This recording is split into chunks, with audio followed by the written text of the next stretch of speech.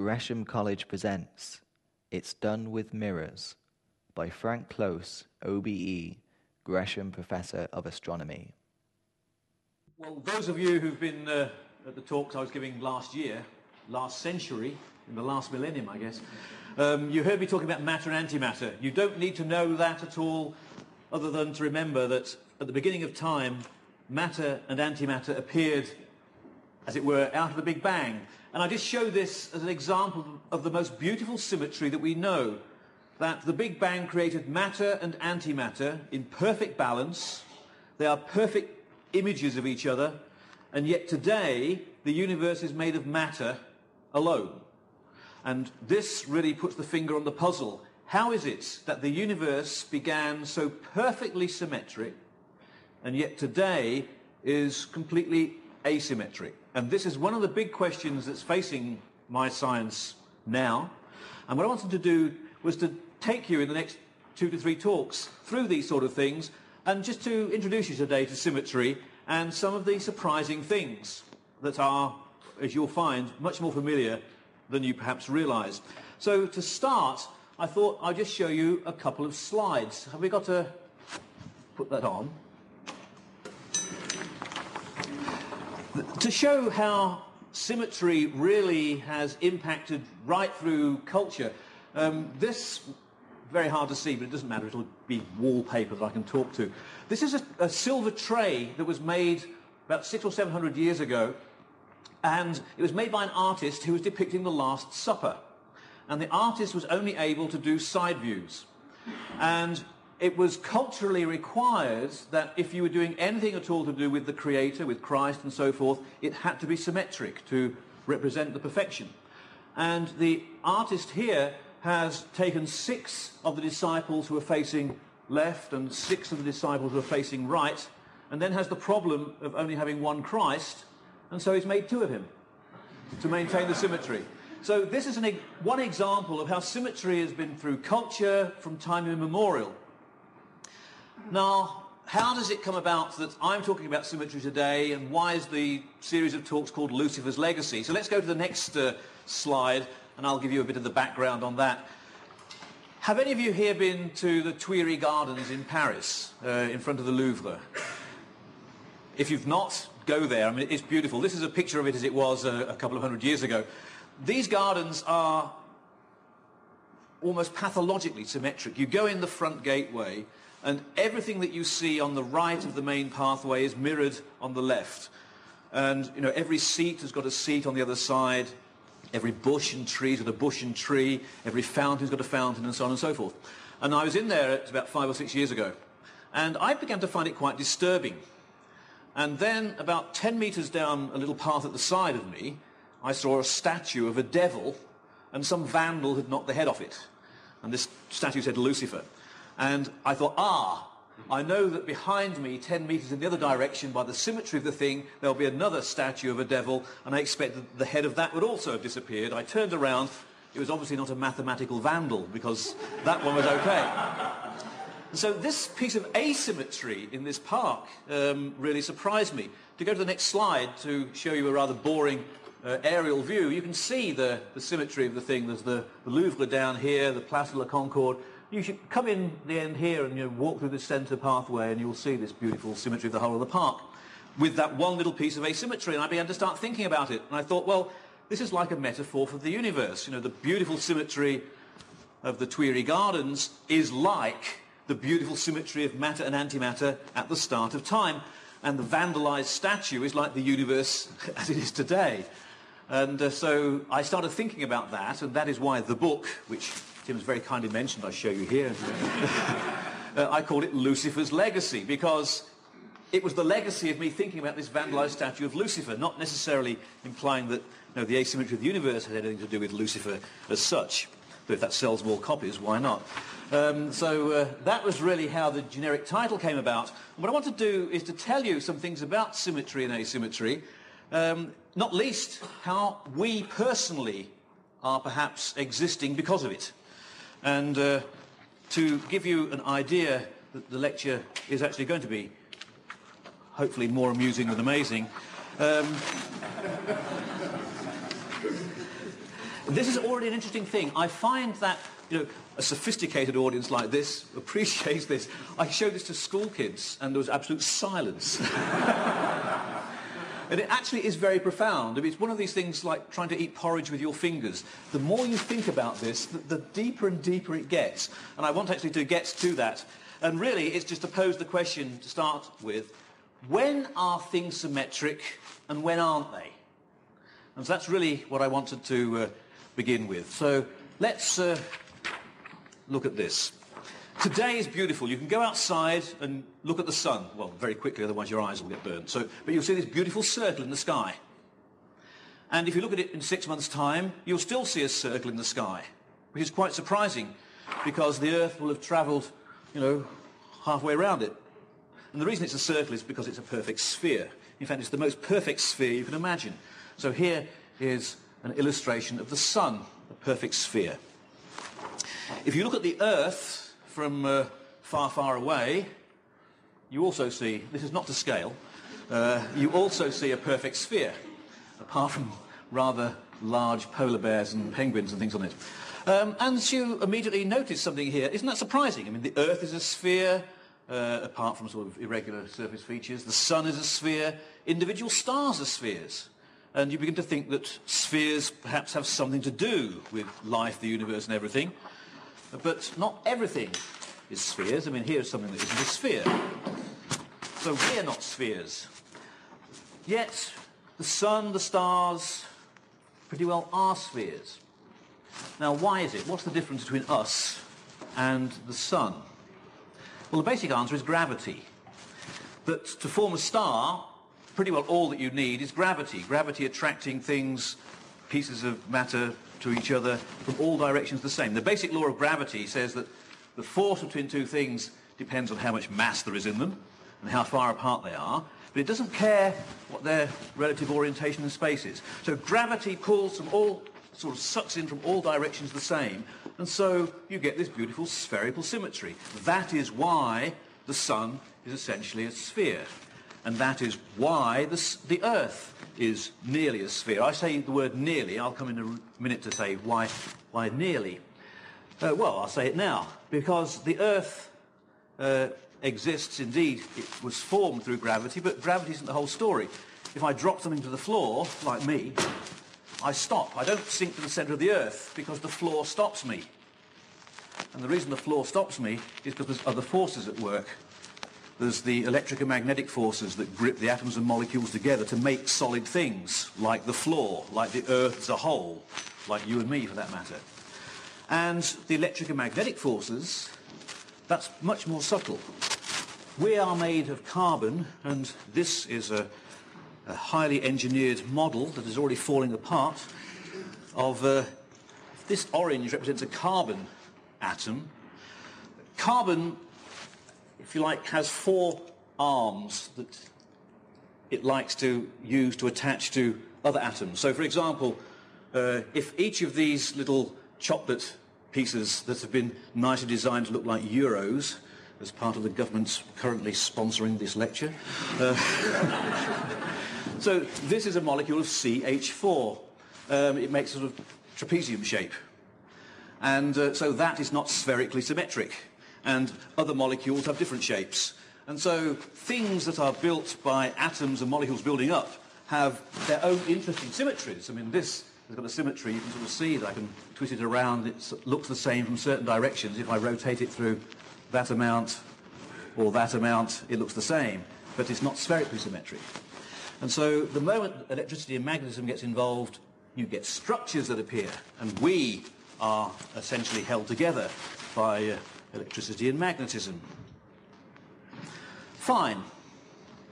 So let's go back to the question of the sun and the earth. Here is something that is relevant today that you couldn't imagine timing this lecture better. You heard that NASA managed to land a probe on an asteroid for the first time last night. And the shape of the asteroid is something like that. It's definitely not a sphere. Yet that asteroid was ultimately formed by gravity, the same way that the Earth was formed by gravity and the Sun was formed by gravity. Why is it not a sphere? Here's the Earth again. Why isn't there a huge mountain sticking up on the side so that the Earth isn't a sphere? Well, it turns out that the biggest mountain that you could have would be about 10 miles high.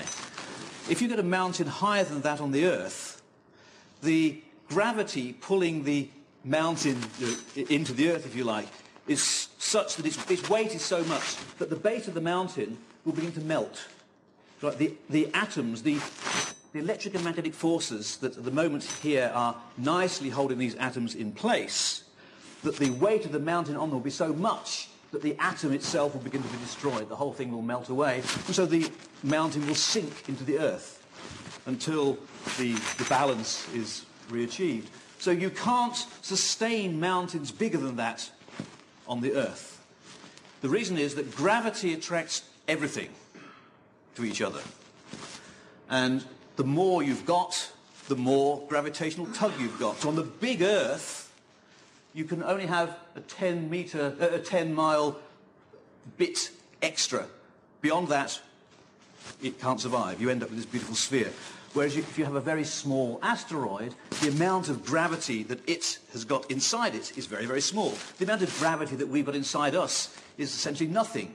It's the electric and magnetic forces that give us our shape. If we were very, very, very, very big, like the Earth, gravity would rule and we would end up as spheres.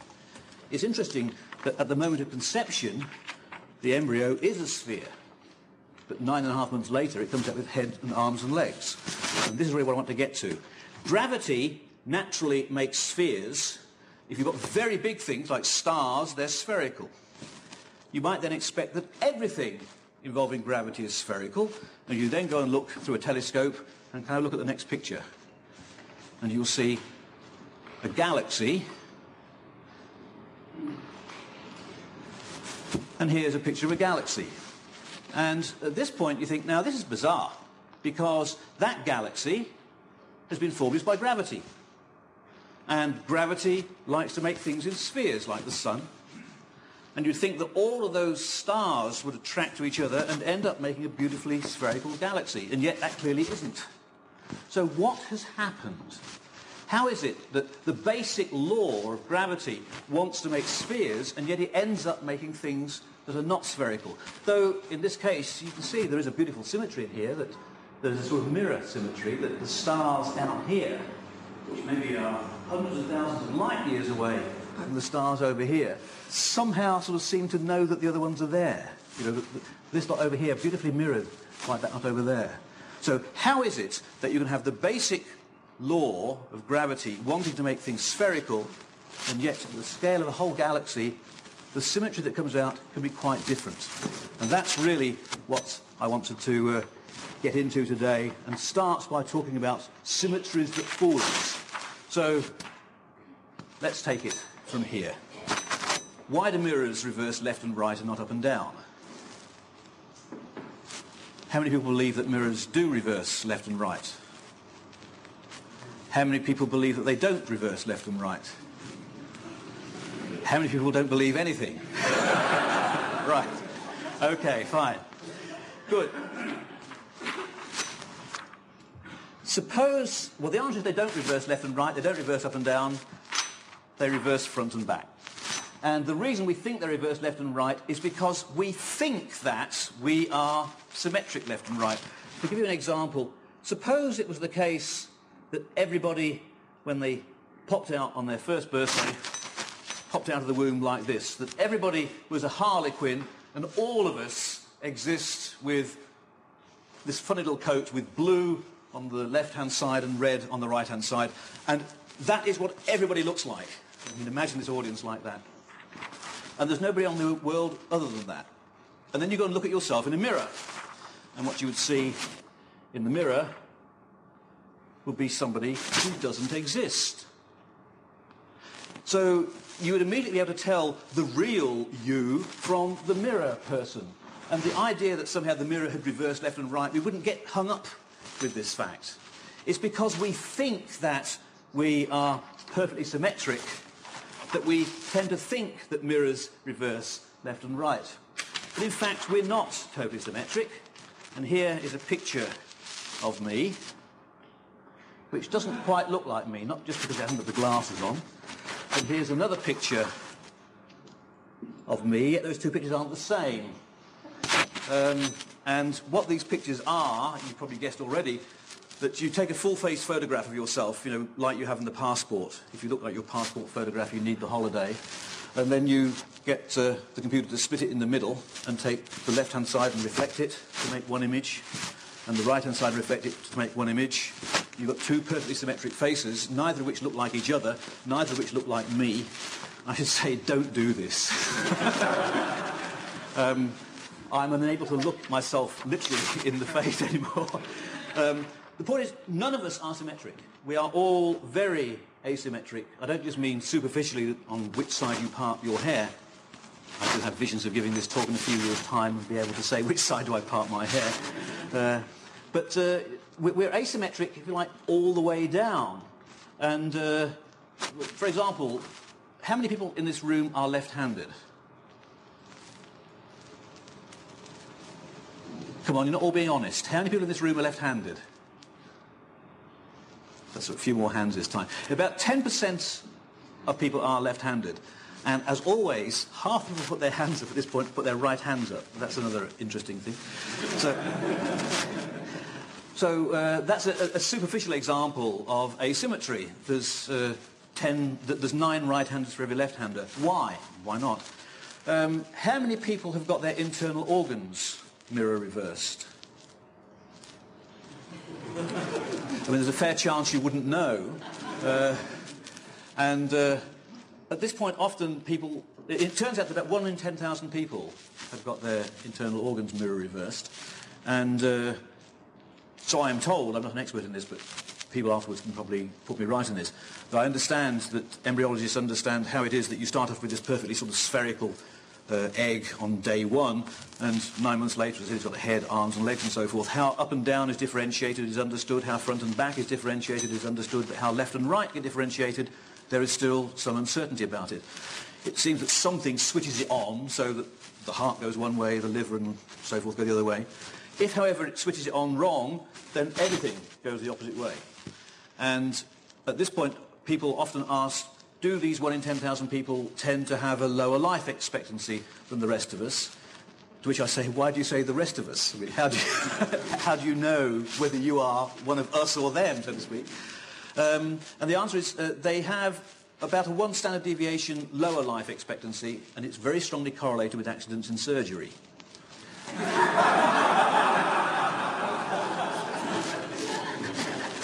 And as I say at this point, that is not... So that's an example. By the time you get down to the level of DNA and amino acids, then there's a real mirror asymmetry, and that's what I wanted to show with this highly advanced model here. This is what the basic, what carbon, if you like, likes to do. It likes to have 4 arms coming out. Now, the model I had before was where each of these things represented a hydrogen atom. So let's leave that one as a hydrogen atom. But suppose, instead of the next arm being attached to a hydrogen, it was attached to, say, a hydroxyl group represented by a banana. And why not? And another leg perhaps to a COOH represented by a grape. And then something on the last one to a NH2 or something like that, represented by this slice of cucumber. And I think what I have now is a perfect representation of an amino acid. And we are made of amino acids. Now, the point of this, just showing off by catching, the point of this is this, that suppose we look at that molecule, that amino acid there. Suppose that this grape and that banana had been the other way around. I mean, you've still got the same set of stuff, the same atoms and molecules and so on and so forth, but it is different in a mirror sense, that what I had a moment ago was the mirror image of what I now have. And so you have what they call the left-handed and the right-handed versions of organic molecules. And it turns out that the amino acids that we are made of and so forth tend to be one of the, let's call it the left-handed form, whereas the right-handed form is not used in living things. So we are at the molecular level already mirror asymmetric. why it is that we made of it that way, not the other way, is an open question. It's a question which you may have answers to, and if so, I'd like to hear about it. But so we are sort of asymmetric all the way down, if you like.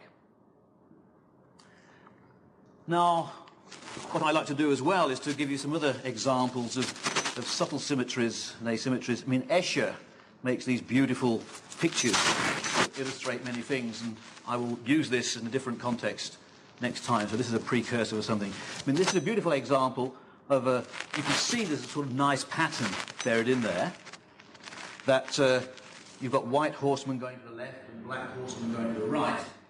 But this clearly is a picture that is not mirror symmetric, because if I looked in the mirror, what I would see is white horsemen going to the right and black horsemen going to the left. So it's different from its mirror image, but you can perhaps guess, or this is an exercise for the audience for next time. What would I have to do to this picture so that when I looked at it in the mirror, it would still look the same as it does now? And you can think about that for the next 4 weeks. And there's also a nice picture here, another Escher picture of geese, where you've got white geese flowing to the left and black geese flowing to the right. And if you look at that in a mirror, you will now see them the other way around. So this again is an Escher print that is not mirror symmetric. And again, I will pose as a question for next time, what would you have to do to this picture so that when you looked in the mirror, it would seem the same as you started with? And you can answer that in 4 weeks' time, or you can buy the book and find the answers in the meantime. And you can also ask yourself, what's that got to do with the price of fish? And you'll also find that another time.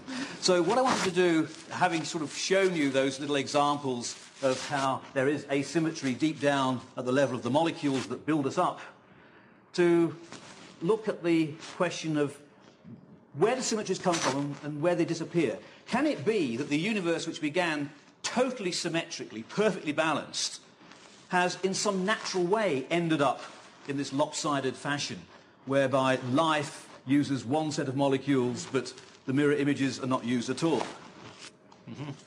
So, to give you some thoughts about symmetry and how it changes, maybe you've seen this thing about Buridan's ass. Buridan was a philosopher in the 14th century who, like philosophers, worried about things such as this. Suppose you have got a perfectly symmetric ass which is positioned perfectly symmetrically between two identical bunches of carrots. And by the symmetry of the situation, this ass can't possibly choose to go to that side any more than that side. Therefore, it will starve to death. Now, clearly this doesn't happen, but you ask yourself, why doesn't it happen? I mean, if you're a philosopher, this is a very profound question. If you're a scientist who knows already about asymmetries, you'll say, well, maybe the ass has probably got a slightly stronger right eye than the left eye, and so it will look that side rather than this side. There will be some trifling little thing that will make the ass choose one rather than the other, and the symmetry will sort of spontaneously get broken, and it will then choose one bunch of carrots and will survive. Well, a slightly less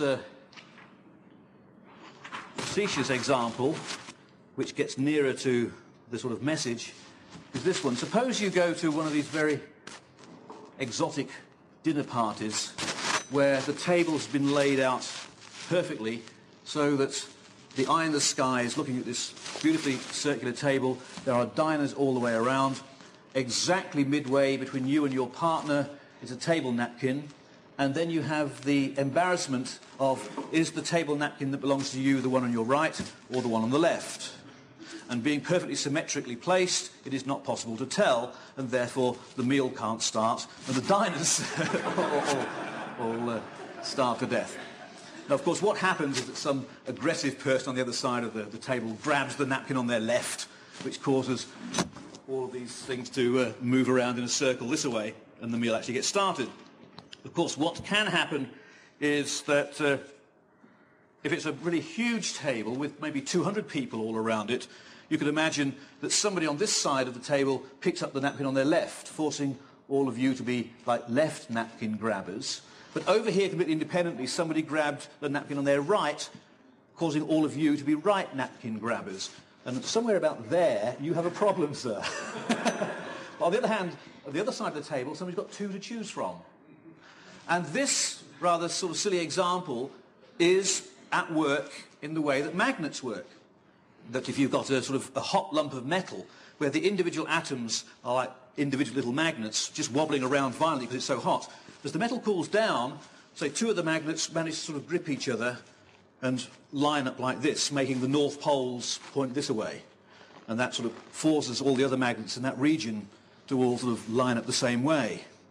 But over here, maybe two magnets grab themselves like this, causing the magnets over here to line up that way. So you'll get a region of magnetism in one part of the metal like this, and a different magnetism in another part of the metal like that. Just like the different napkins, left grabbers or right grabbers. To give you an example of how things that appear to be perfectly symmetric actually lose symmetry in nature, let's look at that.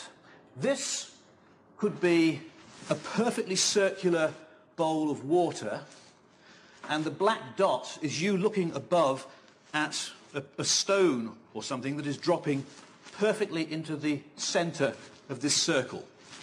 And by the circular symmetry of the whole thing, the water will splash, and you'd expect then that there will be a perfectly circular distribution of water on the outside. And all we have to do is to find the way to make this thing... Do I have to do something else to this? I can keep talking, it's all right. But if the light doesn't come on, it doesn't come onto the screen. I've got a beautiful picture here which I can pass around, except this is a very expensive computer, so I can't. This is the answer, but the picture will show it much nicer.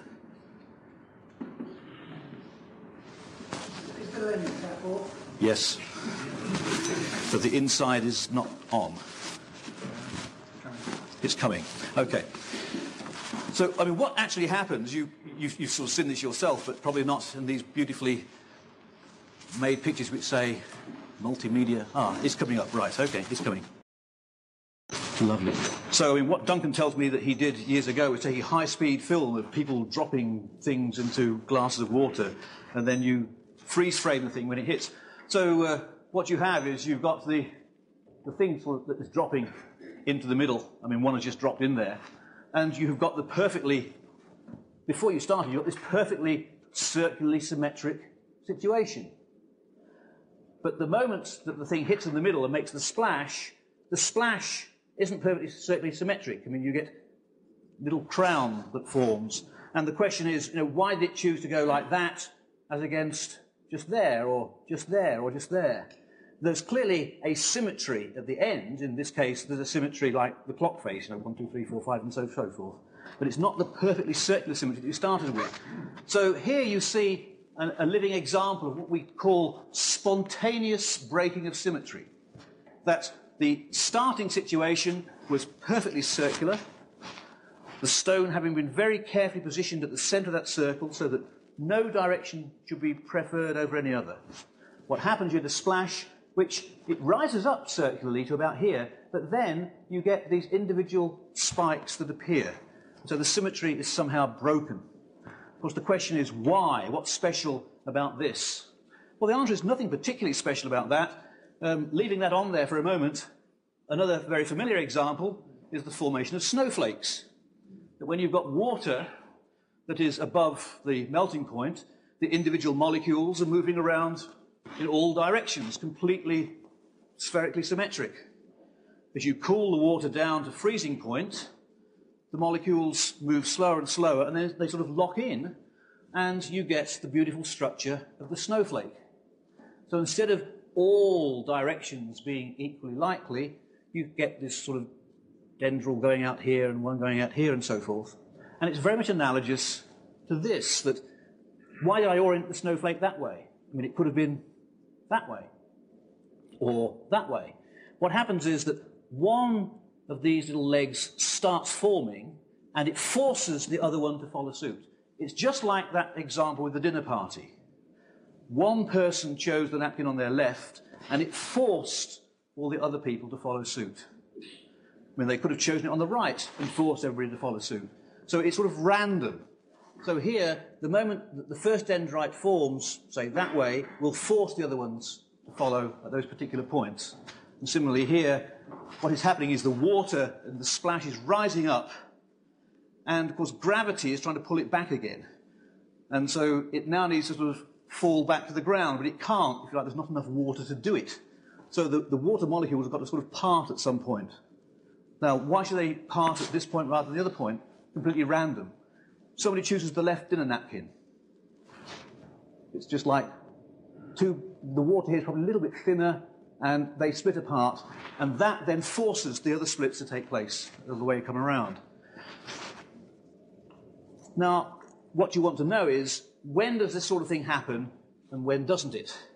And this is what I've got, this little demo model here to show you.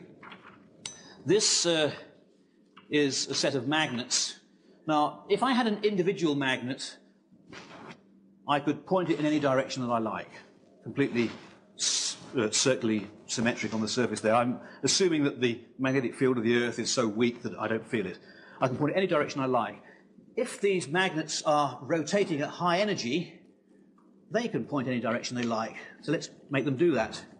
So as they're whirling around, they're sort of showing perfect circular symmetry. But see what happens when they slow down.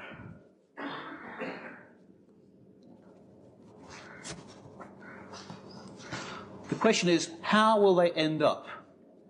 And see if you can guess how they're going to end up. How many think that the central one will point horizontally? Vote now. How many think it'll vote well, it's too late to vote now, right? Well, maybe it isn't, you know. You still can't tell.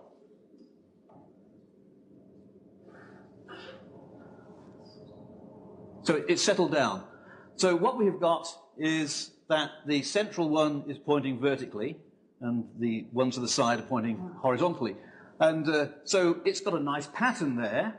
It's certainly a different one than we started with. I mean, not all directions now are at work. Two special directions have frozen out, if you like, and it happens to be like this. Now, there is another way this could have ended up. Instead of that one being vertical, I could turn it sideways, and it could have been like that. Well, I could have done it quicker by just rotating it, right? But the general message here is that what's been going on is that we started with something that's sort of high energy, or hot, if you like, where all the magnets were whirling around violently, and they didn't care which way they pointed. And then as the thing cooled down, as the magnets began to sort of feel each other, and the energy was transferred from their motion into the magnetic forces linking them, they then sort of froze into place. And they could have frozen this way, like sideways, up, sideways, or that way, up, sideways, up. Which one they ended up in is completely random and unpredictable. And that's why I said how many people believed it would fall in one configuration, and about 5 people in the room, probably out of the 10 who were still awake, so that does at least make it 50%. 5 people in the room were prepared to put their hands up. I therefore, from that, confer that when I asked how many people in this room were left-handed and 4 people put their hands up, the real answer was about 20, which does fit with the statistics. But the thing is, it could have ended up either of those. You don't know which it will be until afterwards. And this is an example of spontaneous symmetry breaking, that at high energies, the magnets can point in any direction. As the thing freezes, they end up in one or other. If that's for me, tell them I'll be finished in about 10 minutes. That they could finish up in either of 2 configurations, and you don't know which. Now, one of the ideas is that perhaps that is what happened at the start of the universe, that when the universe was very hot, matter and antimatter were equal. The universe then somehow froze, and it ended up with matter. It could have ended up with antimatter, but why it chose one and not the other is sort of chance. Well, this does beg the question of why do things do this, or when do they do them? Why is it that magnets behave like this, wheras nice spherically symmetric oranges stay spherically symmetric oranges until you start eating them. I mean, this is quite happy to stay as it is, whereas magnets apparently aren't. What's special? What's different? What's the key feature? Well, the key feature is this. Just think about two magnets. If the red is the North Pole and the blue is the South Pole. And imagine if you've got them with the two North Poles pointing at each other. Now, that is a perfectly symmetric situation. It's the two things lined up beautifully, and they could stay there. But you know what, of course, happens? They don't stay there. They go like that, or maybe like that. You don't know which way it's going to go. But what's happening is that the slightest deviation from exact lining up will cause them to flip. So this is indeed a nice symmetric configuration, but it's not the most stable one. The slightest disturbance will tip you into the most stable one. That was what we were doing with these magnets. When they were whirling around, that was the nice symmetric situation, but it wasn't the most stable one. The most stable one is when they were lined up as they ended up, either one way or the other, but you couldn't tell which. So the general feature is if you've got anything that is in a metastable state, it will drop to the most stable one and change the structure as it does so. So that picture of that galaxy that we started with, it turned out that indeed that the gravity that was attracting all those stars to each other is spherically symmetric. It wants to make a spherically symmetric galaxy. But of course, the stars in that galaxy aren't all very precisely positioned just the right amount of distance apart each time. Two of them will be slightly nearer than other ones, and they will sort of attract to each other and pass each other, and they won't hit each other head on. They'll probably pass this way and start orbiting around each other, or maybe that way and start orbiting around each other. And the result of this, you'll start getting a rotation because of a very small offset at the beginning, say, thousands of eons ago, which over the years and millennia will start building up this different structure as the galaxy settles down into its most favourite situation. So the bottom line is this, that if you have a situation which is symmetric, but not the most stable possible, so it's sort of unstable, like this little stick trying to stand on its end is an example of something which in principle is stable, is symmetric, but the slightest offset it will fall to the ground and break the symmetry and go into the more stable state. So for the aficionados, let me just briefly say, to whet your appetite for some later things, what's this got to do with the universe? Well, can I have the next slide and hide this? The slide after this. This is Peter Higgs, who has applied these ideas to the universe at large, and in the next season I'll tell you about that, but very briefly for those who are here who want to know something in the last 3 minutes about this, roughly is like this. That the universe today is very, very cold out there. There's a sort of galaxy out in space, 3 degrees above absolute zero, minus 200 degrees centigrade or so. And snowflakes will exist at such temperatures. So imagine that beautiful structure of the snowflake. And we're going to see what happens as you heat it up. Well, as you heat it up, it melts, because you get to the temperature where the Earth is. It melts. And, however, this is what we have. So we start off in the real cold, where we've got this nice snowflake, and we see the pattern of the snowflake. We heat it up until it reaches its melting point. The snowflake melts, the pattern is lost. But there is another pattern that emerges. The individual atoms, the hydrogen and oxygen, and all the rest of the carbon and everything else like that, they form a pattern. It's called the Mendeleev periodic table, which you may have seen in the textbooks. And this is the pattern that atoms naturally make. And indeed, carbon's 4 arms, which give the shape to organic molecules and the like, are because it sits at a particular point in this pattern. Keep heating away until you get to temperatures of several thousand degrees. At this point, atoms can no longer exist because they have got an internal structure which gets disrupted when you get to temperatures like that. And so the Mendeleev pattern disappears. At temperatures of the sun, atoms that exist, the individual electrons and protons are all whirling around independently. The protons are examples of the hydrogen nucleus. The nuclei of the atoms, however, manage to survive, and you get another pattern, which is of the nuclear isotopes. Go to temperatures in excess of that, you get to the pattern of what we call the standard model of particles, the electrons and quarks, about which I shall tell you in the next lecture but one. And if we are right, well, this is what we think happens next. At CERN, we were able to do experiments that got to temperatures of about here. A machine called LEP, which just closed at the end of November. During the next 5 years, they're building a much bigger machine called the Large Hadron Collider. It's got to be called something, I can tell you why on another occasion, but that will be able to get us to a temperature like that. And if Mr. Higgs is right, between here and here is a temperature where, in a sense, the universe melts. Don't panic. What we really mean is that the pattern that we've discerned among the basic particles will melt away.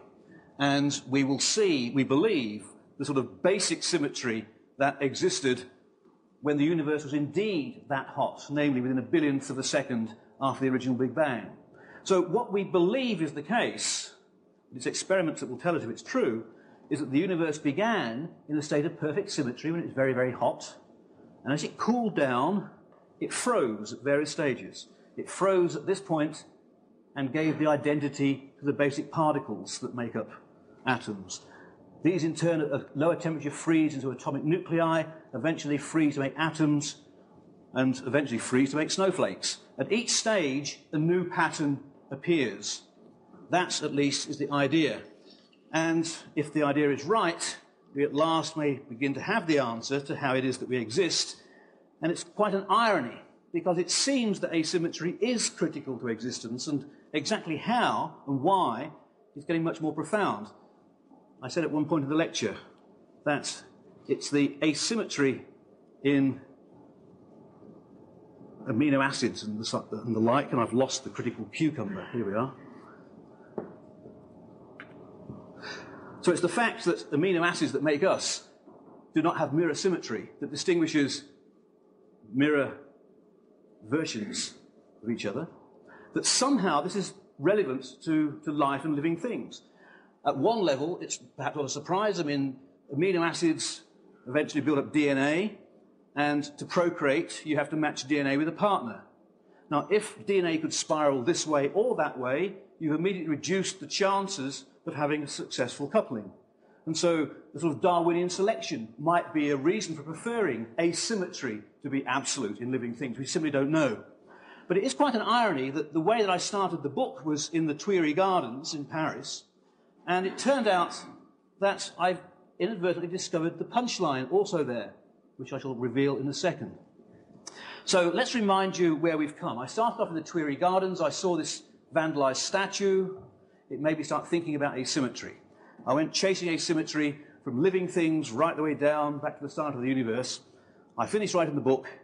I go back to the Tuileries Gardens thinking of a way to finally end it. I don't mean to top myself, I mean metaphorically to end the book. And, of course, the statue has been repaired. I'm in this perfectly symmetric garden, and I think, what would happen if I had been here today? Would I have had the idea? So can I have the last slide? One more. Right, so here we are in the Tuileries Gardens this year, perfectly symmetric again. And I leave the gardens, I cross the river. And I find myself walking through the left bank of Paris. And as you do so, you come past the laboratories where Biot, 200 years ago, discovered polarized light. Interesting example of asymmetry. And you go past the laboratory where Henri Becquerel discovered radioactivity, which, as we will see in the next talk, is an example of mirror asymmetry. I thought, I'm onto something here. And I then come to the Institut Pasteur. And it was Pasteur who was the first person who realized or discovered the difference between left-handed and right-handed molecules, that living things seem to make use of one and not the other, which is sort of an ironical example that indeed the whole story of asymmetry actually began in the Pasteur Institute. But in the Pasteur Institute, there is a beautiful statement from him. It's this: I can even imagine that all living creatures are in their existence and structure a function of cosmic asymmetry. And I suddenly thought, that's how I end the story. It all links together. And if the experiments we're going to do at CERN in 5 years' time turn out to give us what we think, it may be that Pasteur was right. But that's a story for another time. We've now got 50 minutes for you to ask me the things you really wanted to know.